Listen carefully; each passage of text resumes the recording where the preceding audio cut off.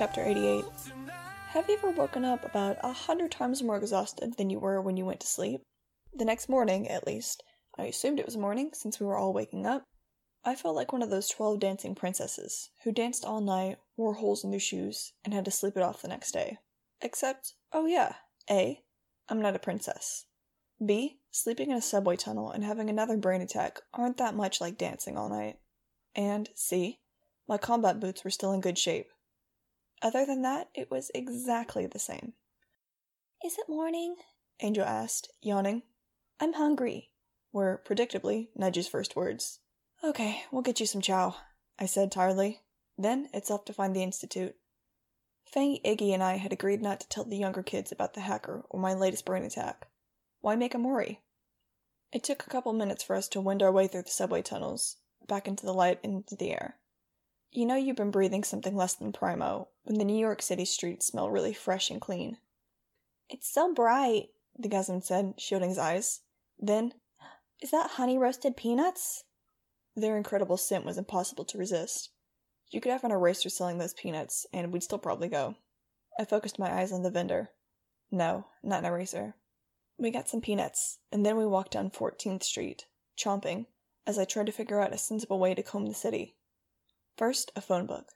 We saw a phone kiosk up ahead, but it only had a chain where the phone book had been. Would a store let us use theirs? Hey, information! I dug some change out of my pocket and picked up the phone. I dialed 411. "In New York City, the Institute for Higher Living," I said when the automated operator came on. "We're sorry. There is no listing under that name. Please check and try again." Frustration was my constant companion. I wanted to scream. "What the heck are we supposed to do now?" I asked Fang. He looked at me, and I could tell he was mulling over the problem. He held out a small, waxed paper bag. "Peanut." We kept walking and eating, gazing in constant amazement at the store windows. Everything you could buy in the world was for sale on 14th Street in New York. Of course, we couldn't afford any of it. Still, it was awesome. "Smile. You're on candid camera," Fang said, pointing at a window. In an electronics store, a short-circuit camera was displaying passerby on a handful of TV screens. Automatically, we ducked our heads and turned away, instinctively paranoid about anyone having our images. Suddenly, I winced as a single sharp pain hit my temple. At the same time, words scrolling across the TV screens caught my eye. I stared in disbelief as "Good morning, Max," filled every screen. "Jeez," Fang breathed, stopping dead in his tracks. Iggy bumped into him, saying, "What? What is it?" "Is that you?" the guysman asked me. "How do they know you?" "Playing is learning, Max," said the voice inside my head. It was the same one as last night, and I realized I couldn't tell if it was a child or adult, male or female, friend or foe. Great. "Games test your abilities. Fun is crucial to human development. Go have fun, Max." I halted, oblivious to the gobs of people streaming around us on the street. "I don't want to have fun. I want some answers," I blurted without meaning to. The crazy girl talking back to her little voice. "Get on the Madison Avenue bus," said the voice. "Get off when it looks fun." Chapter 89. I don't know about the rest of you who have little voices, but something about mine made me feel completely compelled to listen to it. I blinked and discovered the flock gazing at me solemnly, watching me sink further into total insanity right before their eyes. "Max, are you okay?" Nudge asked. I nodded. "I think we should get on the Madison Avenue bus," I said, looking for a street sign. Fang looked at me thoughtfully. "Why?" I turned slightly, so the others couldn't see me, and mouthed, "The voice." He nodded. "But Max," he whispered, barely audible, "what if this is all a trap?" "I don't know," I said, "but maybe we should do what it says for a while, to see." "Do what says?" the gasman demanded. I'd started walking toward the corner. I heard Fang say, "Max has been hearing a voice inside her. We don't know what it is." So much for not worrying the others. "Like her conscience?" Nudge asked. "Do the TVs have anything to do with it?" "We don't know," said Fang. "Right now, it wants us to get on the Madison Avenue bus, apparently." The bus stop was 14 blocks away. We got on, and I pushed our fares into the machine. The driver waved us through, saying, "Pass, pass, pass," in a bored voice. I hope the voice didn't want me to keep spending money. We were dangerously low. For people who get nervous in small, confined spaces or surrounded by other people, riding a bus is pretty much a living nightmare. It was so crowded we had to stand in the aisle with people pressed up against us. I figured we could always kick a window out and jump, but the whole thing frayed my few remaining nerves. My head was swiveling constantly, scanning for erasers suddenly morphing out of our fellow passengers. Well, boys? I thought. What now? I'm sure this will surprise you, but the voice did not answer. Next to me, Angel trustingly held my hand, watching the city go past the bus windows. It was up to me. I had to keep everyone safe. I had to find the Institute. If my brain attacks killed me, Fang would take over. But until then, I was numero uno. I couldn't let the flock down. Do you hear that voice? If you're going to make me let everyone down, you're going to be sorry you ever entered my brain. Oh my god, I was so freaking nuts. Okay, people, the bus driver said over the PA system. 58th Street. This is where the fun is. Startled, I looked at Fang, then started hustling everyone out the back door of the bus. We stepped into the sunlight. The bus pulled noisily away, leaving us choking on its exhaust. We were at the bottom of Central Park. What? I began. Then my eyes widened as I saw a large glass-fronted building across the street. Behind its glass were an enormous teddy bear, a huge wooden soldier, and a 15-foot-tall ballerina up on one pointed toe. The sign said AFO Schmidt, the world's most amazing toy store. Well, okay. Chapter 90. We were poor, underprivileged, pathetic bird kids that had never been in a toy store, and AFO Schmidt is where kids think they've died and gone to heaven. Right inside the front door was a huge 2-story clock covered with moving figures. The song It's a Small World was playing loudly, but I figured that was to keep out the riffraff. I had no idea why we were here. It seemed too much to hope for that somehow this little romp was getting us closer to finding the Institute, but I made the executive decision to see where it took us. A life-size stuffed giraffe surrounded by other life-size stuffed animals led the way to the whole stuffed animal area, which was practically as big as our old house. I looked down at Gazzy and Angel to see them staring, wide-eyed and slack-jawed, at too many fabulous toys to even comprehend. Iggy, the Gasman said, there's a whole room of Lego and Bionicle. Go with them, I told Fang, and let's keep an eye out for each other, okay? He nodded and followed the boys into the Lego room, while I trailed after Angel and Nudge, who were picking up one stuffed animal after another. Oh my gosh, Nudge was saying, holding up a small stuffed tiger. Oh, Max, isn't he the cutest thing? Oh, his name is Samson. I dutifully agreed that he was, in fact, the cutest thing, and kept glancing around for either an eraser or some kind of clue that my voice might point me to. Max? Angel tugged on my sleeve. I turned to her, and she held up a small stuffed bear. It was dressed as an angel, with a white gown and little wings on its back. A tiny gold wire halo floated above its head. Angel's eyes were pleading with me. I checked its price tag. The pleasure of owning this small stuffed bear could be hers for only $49. I'm so sorry, Angel, I said, bending down to her eye level. This bear's $49. We're almost out of money. I don't have anywhere near that. I'm really sorry. I wish I could get it for you. I know it's an angel, just like you. I stroked her hair and handed her the bear back. But I want it, Angel snapped at me, which was completely out of character for her. I said no. That's it, kiddo. I wandered a few feet away, but still within eyeshot of the girls, to look at a mystical display. They were magic 8-balls, and when you shook them, an answer would float to the surface of the little window. I shook one. Very likely, was its prediction. Unfortunately, I'd forgotten to ask it a question. There was a game called Kabbalah, a gypsy fortune-teller game, and the old favorite, an Ouija board.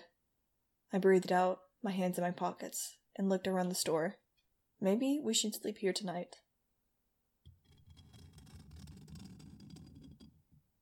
Out of the corner of my eye, I detected a slight movement, and my raptor gaze locked on it.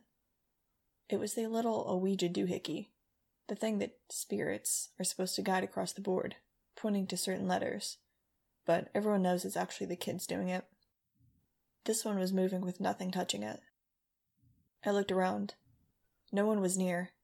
Angel was almost 20 feet away, not looking at it, still holding the bear.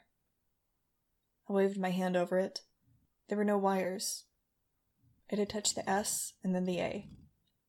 I lifted the game board and held it up, in case it was being moved by a magnet underneath. The pointer reached the V and headed toward the E. Save. I put the board back down as if it were red hot. The small black triangle paused on the T, then moved to the H, then the E, the. It slid very slowly toward the W, and I frowned. Moved up and over to the W, my jaw clenched. By the time it reached the R, I was ready to throw the board across the store. Grimly, I watched as it finished. The L, the D, the M, the A, the X. Save the world, Max. Chapter 91. Fang. He whirled, saw my face, and instantly tapped Iggy in the gasman's hands. They joined me in nudge under the huge clock. Let's get out of here, I muttered, and a Ouija board just told me to save the world. Gosh, you're like famous, the gasman said, clearly not feeling the ominous dread that I was. Where's Angel? Fang asked. I reached up for her and grabbed air. My head whipped around, and I rushed back to the stuffed animal section. Already, panic was flooding my senses. It had been barely more than a week since she had been kidnapped. I skated to a stop by a life-size chimpanzee hanging from a display. In front of me, Angel was talking to an older woman. I'd never seen an eraser that old, so my heartbeat ticked down a couple notches. Angel looked sad, and she held up the angel bear to show the woman. What's she? Fang began. The woman hesitated, then said something I couldn't hear. Angel's face lit up and she nodded eagerly. Someone's buying something for Angel, Iggy said quietly. Angel knew we were watching her, but she was refusing to meet our eyes. The five of us followed them to the checkout counter, and I watched in disbelief as the woman, seeming a bit bemused, took out her wallet and paid for Angel's bear. Angel was practically jumping up and down with happiness. She bounced on her heels, clutching the bear to her chest. I heard her say "thank you" about 1,000 times. Then, still looking slightly confused, the woman smiled, nodded, and left the store. We swarmed around our youngest family member. What was that about? I asked. Why did that woman buy you that bear? That thing cost $49. What did you say to her? Iggy demanded. No one's buying us stuff. Nothing, Angel said, holding her bear tightly. I just asked that lady if she would buy me this bear, 'cause I really, really wanted it and I didn't have enough money. I started shepherding everyone out the front door before Angel asked someone to buy her the life-size giraffe. Outside, the sun was bright overhead, and it was time for lunch. Time to get us back on track. So, you just asked a stranger to buy you an expensive toy, and she did? I asked Angel. Angel nodded, smoothing her bear's fur down around its ears. Yeah, I just asked her to buy it for me. You know, with my mind. Chapter 92. Fang and I exchanged a look. This was a little scary. Actually, a lot scary. What do you mean exactly? I asked Angel. Okay, so she can pick up on most people's thoughts and feelings. But this was the first I'd heard of her sending a thought. I just asked her with my mind, Angel said absently, straightening the bear's small white wings. And she said okay, and she bought it for me. I'm gonna call it Celeste.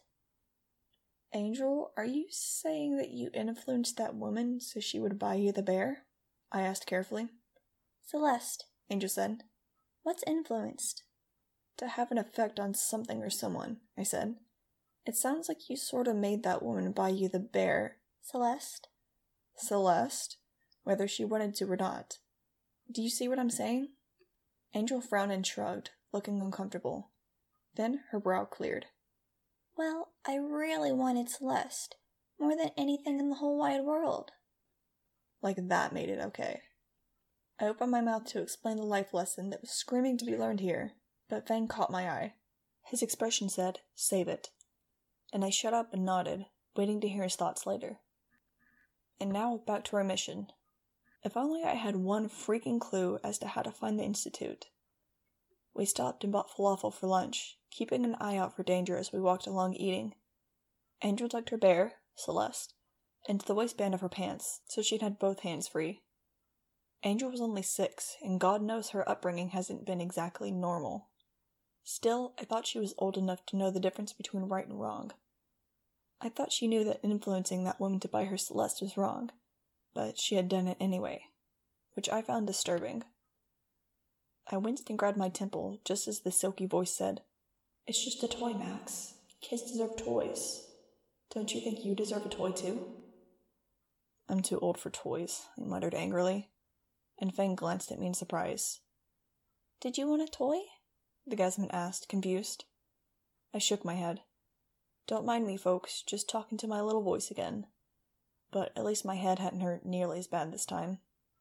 "I'm sorry it hurts sometimes, Max. I don't want to hurt you. I want to help you." I clamped my lips together so I wouldn't answer it. When I wanted information, it was silent. When I didn't want to hear from it, it got chatty. It was almost as irritating as Fang. Chapter 93. I was starting to seriously freak out. Everywhere we went, something from the other side got to me. If it wasn't a voice in my head, it was a TV screen in a window. It was a hacker kid in a subway tunnel, the contents of my brain displayed on his computer. Bus drivers telling us where the fun was. The erasers. What's that saying? You're not paranoid if somebody is really chasing you? We're surrounded, I muttered, staring at the toes of my boots as we walked along. I felt Fang do a 360 next to me. We're wasting time, I finally said in frustration. We need to find the Institute. Discover our histories and destinies. We don't need to go to toy stores. We've got to be serious about this. All in good time, Max. Fang started to answer me, but I held up a finger. 1 sec. You need to learn how to relax. Relaxation facilitates learning and communication. Studies have shown it. But you're not relaxing. Of course I'm not relaxing, I hissed under my breath. We need to find the Institute. We're running out of money. We're constantly in danger. The others had stopped and were watching me with alarm. Fang was probably ready to drag me to the funny farm. I was totally losing my mind, right? Something had damaged my brain. I'd had a stroke or something, and now I was hearing voices. It made me different from the rest of the flock. Too different. I felt alone. Just one voice, Max. Not voices. Calm down. What's wrong, Max? Asked the Gasman. I took a deep breath and tried to get a grip. I feel like I'm about to explode, I said honestly. 3 days ago, Angel said she'd heard that there was more info about us in a place called the Institute, in New York. More info. This could be what we've always wanted. 'Cause we might find out about our parents? Iggy said. Yes, I answered. But now we're here, and really weird things are happening, and I'm not sure. With no warning, the hairs in the back of my neck stood up. Hello, kids. Directly in front of us, 2 racers leaped out of the doorway of a building. Angel screamed, and I instinctively grabbed her arm, jerking her back hard. In a split second, I had swung around, and we were racing down the sidewalk at top speed. Iggy and Fang were behind us, nudging the Gasman on either side. The sidewalks were full of people, and it was like an obstacle course. Cross! I yelled, and darted into the street. The 6 of us whisked between 2 passing taxis, whose drivers honked angrily. Behind us, I heard a loud thunk, and a startled, half-choked cry. Bicycle messenger took an eraser out, Fang shouted. Can you giggle while racing for your life and protecting a 6-year-old? I can. But 2 seconds later, a heavy clawed hand grabbed my hair, yanking me backward, right off my feet. Angel's hand was ripped out of mine, and she screamed bloody murder. You think you understand those words? Bloody murder? Trust me, you don't. Chapter 94. Without pausing, the powerful eraser swung me up over his shoulder. Talk about being dead meat. I smelled his harsh animal smell, saw his bloodshot eyes. He was laughing, happy to have caught me, and his long yellow fangs actually looked too big for his mouth. Angel was still screaming. Bloody murder! I kicked and yelled and hit and punched and scratched, but the eraser just laughed and started tearing down the sidewalk while people stared. Is this a movie? I heard someone ask. Nah, this is too original for Hollywood. They do sequels. Lifting my head, I saw Fang, dark and determined, streaking toward us. He was keeping pace, but he wasn't catching up. If a car was waiting, I was a goner. I struggled as hard as I could, chopping at the eraser, punching and scratching, and it was infuriating how little effect I had on the beast. Had they been bred to have no pain receptors? Fang! I bellowed, seeing him even farther away than he had been. We were outpacing him. Dimly, I could still hear Angel's high-pitched shrieking. Every nasty swear word I knew came pouring out of my mouth, punctuated with punches and chops and kicks. The eraser didn't even slow down. The next thing I knew, we were going down, suddenly and with no warning, as if someone had cut the eraser's legs out from under him. He hit the ground with a sickening thud, and I cracked my head against the sidewalk so hard I saw fireworks.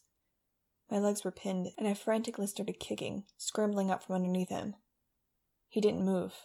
Had he knocked himself out? How? I scrambled back into a trash can, snapped onto all fours, and stared at the eraser. He was completely still, his eyes open and glassy. Blood trickled out of his mouth, which had morphed halfway to a wolf's snout. A few curious people had paused to watch us, but most kept walking, talking into their cell phones. Life as usual in New York City. Fang roared up and pulled me hard to my feet, starting to drag me away. "Wait," I said. "Fang, I think he's dead." Fang looked from me to the eraser, then nudged his boot against the still form. It didn't move, didn't blink.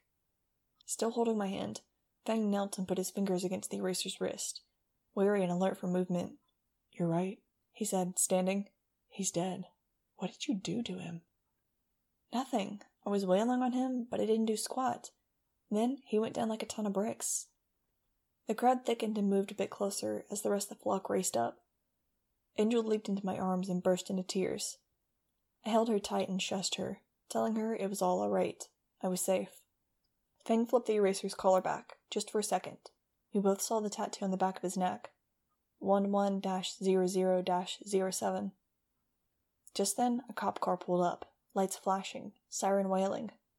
We started to fade into the background, edging away through the crowd. "Crazy drug addict," Fang said loudly. Then we strode quickly, turning the first corner we came to. I put Angel down and she trotted next to me, keeping up, sniffling. I held her hand tight and gave her a reassuring smile, but I was actually shaking inside. That had been so freaking close. We had to find the Institute and get the heck out of here. Back to the desert. Somewhere they couldn't ever find us. It was late, though. We were almost to the park, where we planned to sleep.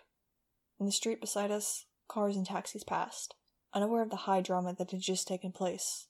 "So he was 5 years old," Fang said quietly. I nodded. "Made in November, year 2000. Number 7 of a batch. They're not lasting too long, are they? How much longer would we last? All of us. Any of us." I took a deep breath and looked around. My eye was caught by a taxi with one of those flashing red dot signs on top that advertised Joe's Famous Pizza, or a cleaning service, or a restaurant. This one had the words racing across its face. "Every journey begins with one step." It was like a taxi fortune cookie. Every journey, one step. One step. I blinked. I stopped where I was and looked down, where my feet were taking one step at a time on this long, bizarre journey. Then I noticed a stunted, depressed tree set into a hole on the sidewalk. A metal grate protected its roots from being trampled. Barely visible between the bars of the grate was a plastic card. I picked it up, hoping I wouldn't see a burning fuse attached to it. It was a bank card, the kind that you can use at an ATM. It had my name on it, Maximum Ride. I tugged on Fang's sleeve, wordlessly showed him the card. His eyes widened a tiny bit, so I knew he was astonished. And voila! My old pal the voice popped up just then. "You can use it if you can figure out the password." I looked up, but the mystic taxi was long gone. "I can use it if I figure out the password," I told Fang. He nodded. "Okay." Swallowing, I tucked the card into my pocket. "Let's just get into the park," I said. Nice, safe Central Park. Hey, and thanks for listening to another episode of Maximum Crime, a Maximum Ride bootleg audiobook podcast. I am your Olivet Markey, and we are starting to get close to the end here. Sort of. We have like 40 chapters left, that's a lot of chapters for how long I've been reading this. That's too many chapters. I don't like saying that I have 40 chapters left after I've been reading for like 2 months. But anyway, I am rambling. I just wanted to say in the announcements this time, I'm not going to be posting an episode on the Wednesday before American Thanksgiving because I will be traveling and I won't be able to get away from my family for long enough to edit and record a podcast that would sound at least halfway decent without a bunch of screaming cousins in the background. I was going to say this with, more warning time, but I forgot that was a holiday that was coming up until about 15 minutes ago. So I am telling you now to not be surprised / disappointed / angry when you check your feed and there's not an episode. So sorry about that, my bad. I will address that type of thing before the next major holiday. Sorry. But, yeah, I hope you guys have a good American Thanksgiving if you celebrate it. And if you don't, good on you. I hope you have a good Thursday. And if you have to go to a Thanksgiving Day gathering with your family whom you don't really enjoy being with, like me, I hope that you survive it intact and that your mental health does not decline and, in fact, flourishes. I hope you do very well. And, big love to both of us, huh? Anyway, I think that's all I've got to say for this time. So until next time, fly on.